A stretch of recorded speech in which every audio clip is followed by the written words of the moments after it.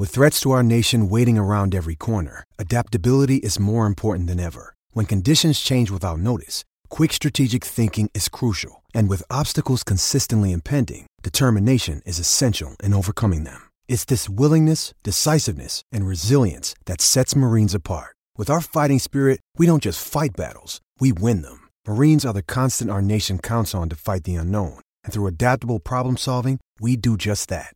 Learn more at marines.com. This is Inside Purple and Gold.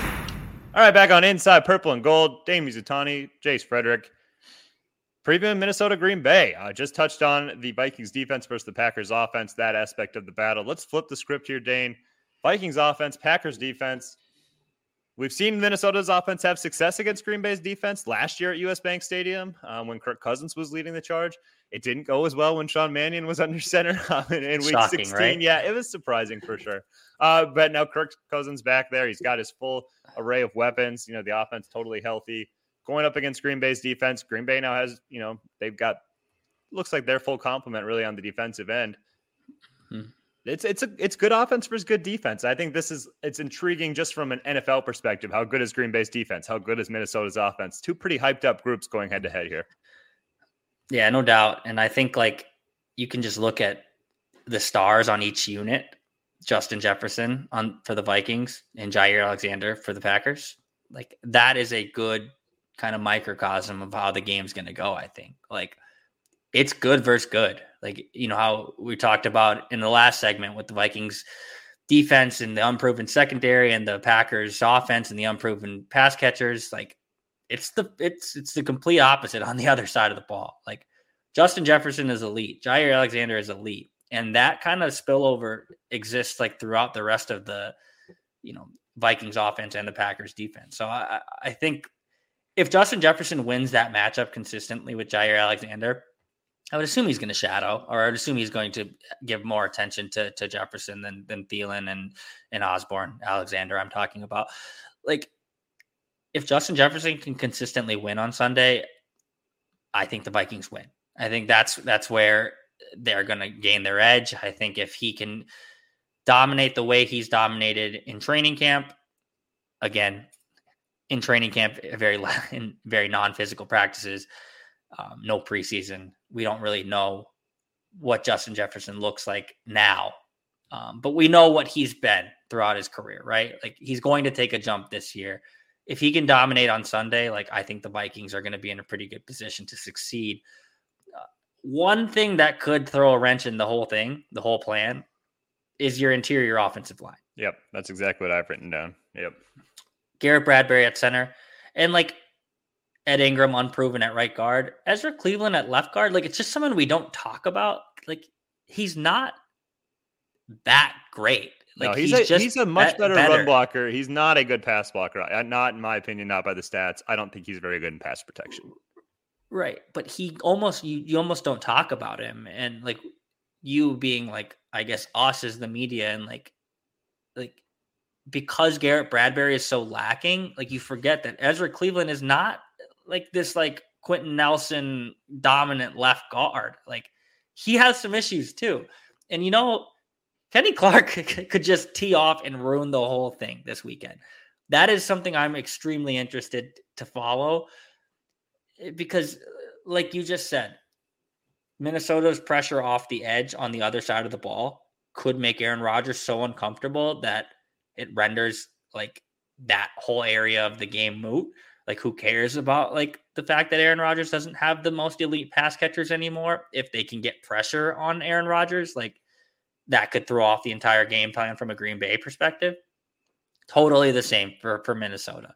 If the pocket is constantly collapsing because Kenny Clark is bench pressing Garrett Bradbury into Kirk Cousins play after play after play after play, like they're not, it doesn't matter that Justin Jefferson could be the best receiver in the league. It doesn't matter that Dalvin Cook is probably going to be utilized in a ton of different ways this week and beyond.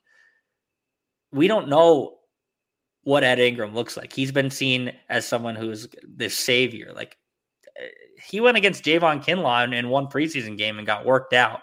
Like Kenny Clark's going to be licking his chops to go against Garrett Bradbury, Ed Ingram, and Ezra Cleveland. They're going to move him around.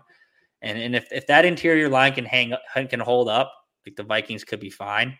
But if it's just allowing free rushers up the middle, it could be a long day. Ezra Cleveland is like reminds you of a good life lesson. Like, if you're not great, just stand by other people who comparatively you're better, and it makes you feel better. Like, we never talk about Ezra Cleveland because he's the most stable member of the interior offensive line. Is Ezra Cleveland a good guard? No, I don't think so. Maybe he makes that jump this year. It's possible. He's shown some flashes. Like I said, like he's an okay run blocker. He struggled a lot in pass protection before. There's no saying it won't happen again. But more often than not, by the time he gets beat, his person next to him has already been run over. Yeah, that's right. So like his guy is just getting to Kirk Cousins while he's on the ground because whoever Garrett Bradbury was blocking already got there. And Ezra Cleveland could go, come on, Garrett, what are you doing here? But I'm with you. I think that is the matchup for the offense. Like, Green Bay is pretty stacked defensively all across the board. I think even the tackles, Darius O'Neal, like they'll be tested because Green Bay is pretty good on the edges. Rashawn Gary, they've got a lot of different guys there. Preston Smith, like they're pretty good up the middle. Devondre Campbell, Gopher product, is one of the best interior linebackers in the NFL. Like there's not many weaknesses for Green Bay. And yeah, I still think with Minnesota, with all the weapons they have, like they can win. We saw that last year, but like you said, like pressure up the middle wrecks anything for any quarterback. This isn't a Kirk Cousins thing. This is a Tom Brady thing. Like if you come up the middle in the interior, you can wreck Tom Brady's day and make him look inept. Like if Kenny Clark is wrecking the day, he's literally like, there's not much Minnesota can do about it. And Kenny Clark's one of the better ones coming up the middle, and that is Minnesota's easily greatest weakness offensively, frankly, maybe for the entire team. And so it's best on worst. And it's just, how do you hold up there? And if it doesn't go well, like people are already calling for Garrett Bradbury's head. They're already saying like, well, how did you not replace this guy? If Minnesota loses week 1 and struggles offensively and Bradbury is the reason, it's only going to get louder. I have an inkling that Chris Reed will be the center at some point this year. Okay. Like, I think that is something that the Vikings were trying to make happen throughout training camp, and Chris Reed hurt his elbow. I don't think Chris Reed is on the roster still. I think he's an easy veteran cut if you don't think he has a role on this line. And I think the role that you wanted him to fill maybe was if Ed Ingram wasn't ready, like Chris Reed could theoretically go play right guard. It was pretty clear from the early in training camp that Ed Ingram was ready to be the best of those options. So I don't think they're leaving Chris Reed on this roster to just be this like depth guard, like a depth guard. You can go find that on any practice squad in the league. Like, I think that there is a real chance that at some point this year, Chris Reed is your starting center. And I think that could be trending in this direction, depending on how Sunday goes for Garrett Bradbury. Again, it's just there's a reason Chris Reed has been snapping the ball in practice. A guy who was brought in as a right guard is now a center. Like, I think there's something to be said that this could be something that happens at some point this year.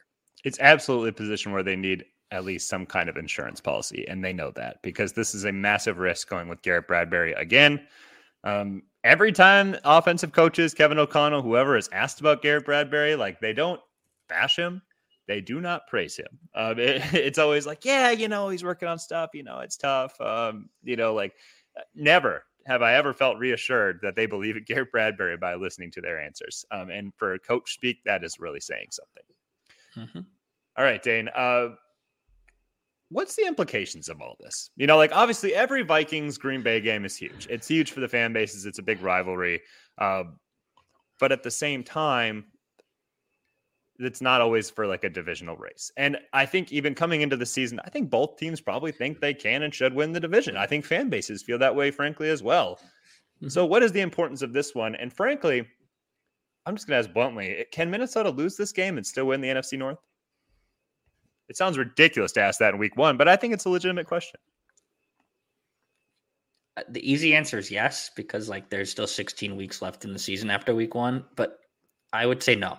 Like, I think you need a split with Green Bay to win the North. And I think these teams are fairly evenly matched. I think I'd take Green Bay in a 1v1 like my life on the line, which team's going to win the game, I would pick the Packers. But I think they're close enough that if the Vikings want to convince themselves that they can win the division, they have to take care of home field. And I think if you lose in week 1 at home at US Bank Stadium, where you just talk about how your fans are so loud and how it's the toughest place to play and all of that, if you lose in week 1 to Green Bay, I don't think you can just assume like, oh, we're going to beat them at Lambeau, like, because they feel the same way about Lambeau as you do about the US Bank Stadium. So I think you need to win. You need to start off on the right foot, and you need to kind of establish like, okay, here we are. Like we're someone that you have to actually worry about in the North. I think if you get rolled this weekend, or even if you get beat close, like Green Bay's looking at that as that was probably our toughest game that we'll play in the North this year. Like a week 1 game where a lot of our guys weren't necessarily at full strength, full speed on the road in a tough environment. And if Green Bay walks out of that with a win, I think they're going to be feeling great. I think it's realistic to think that both of these teams sweep both the Bears and the Lions. You could probably, curtail a loss in there for each team just because some things happen in the NFL week to week.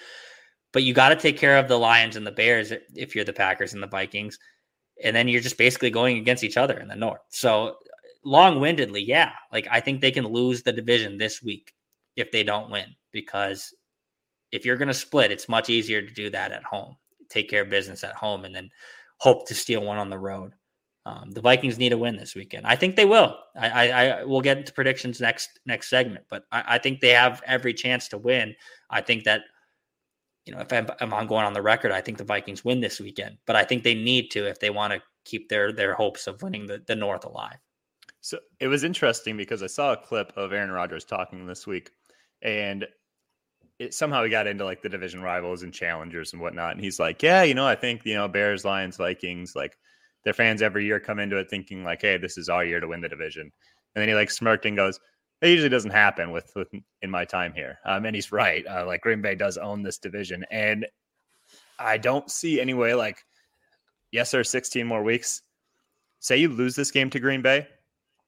What are the odds you're winning in Lambeau? I mean, they're bad, right? Like Minnesota in recent history, everybody remembers that Teddy Bridgewater win where they won the division in week 17, like 6-7 years ago at this point. And then like the other time they won was like when Brett Hundley was playing quarterback and Green Bay had kind of mailed it in on the season. Like it's really hard to beat Aaron Rodgers in Green Bay. It almost never happens. So let's just say you don't do that. Well, if you lose these 2 games, now you're already starting 0-2 versus 2-0, just on that math right there. And then you have the 3rd game of the tiebreaker. So you need to be 3 games better than Green Bay in the whole rest of the schedule. Highly unlikely. Like that's not going to happen.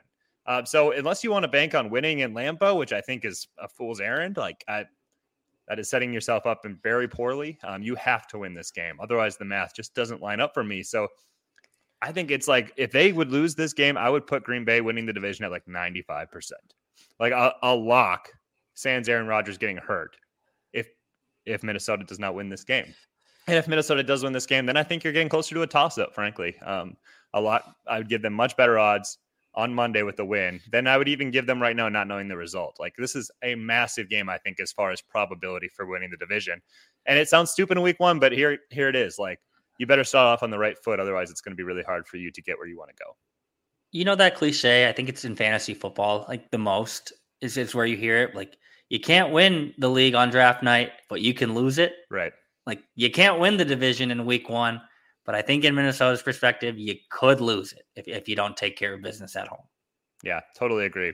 All right, coming back after the break here, we will get into a little bit more awards, bold predictions, and then we'll pick this Packers-Vikings game, which Dane already gave his pick, but he'll get into more specifics.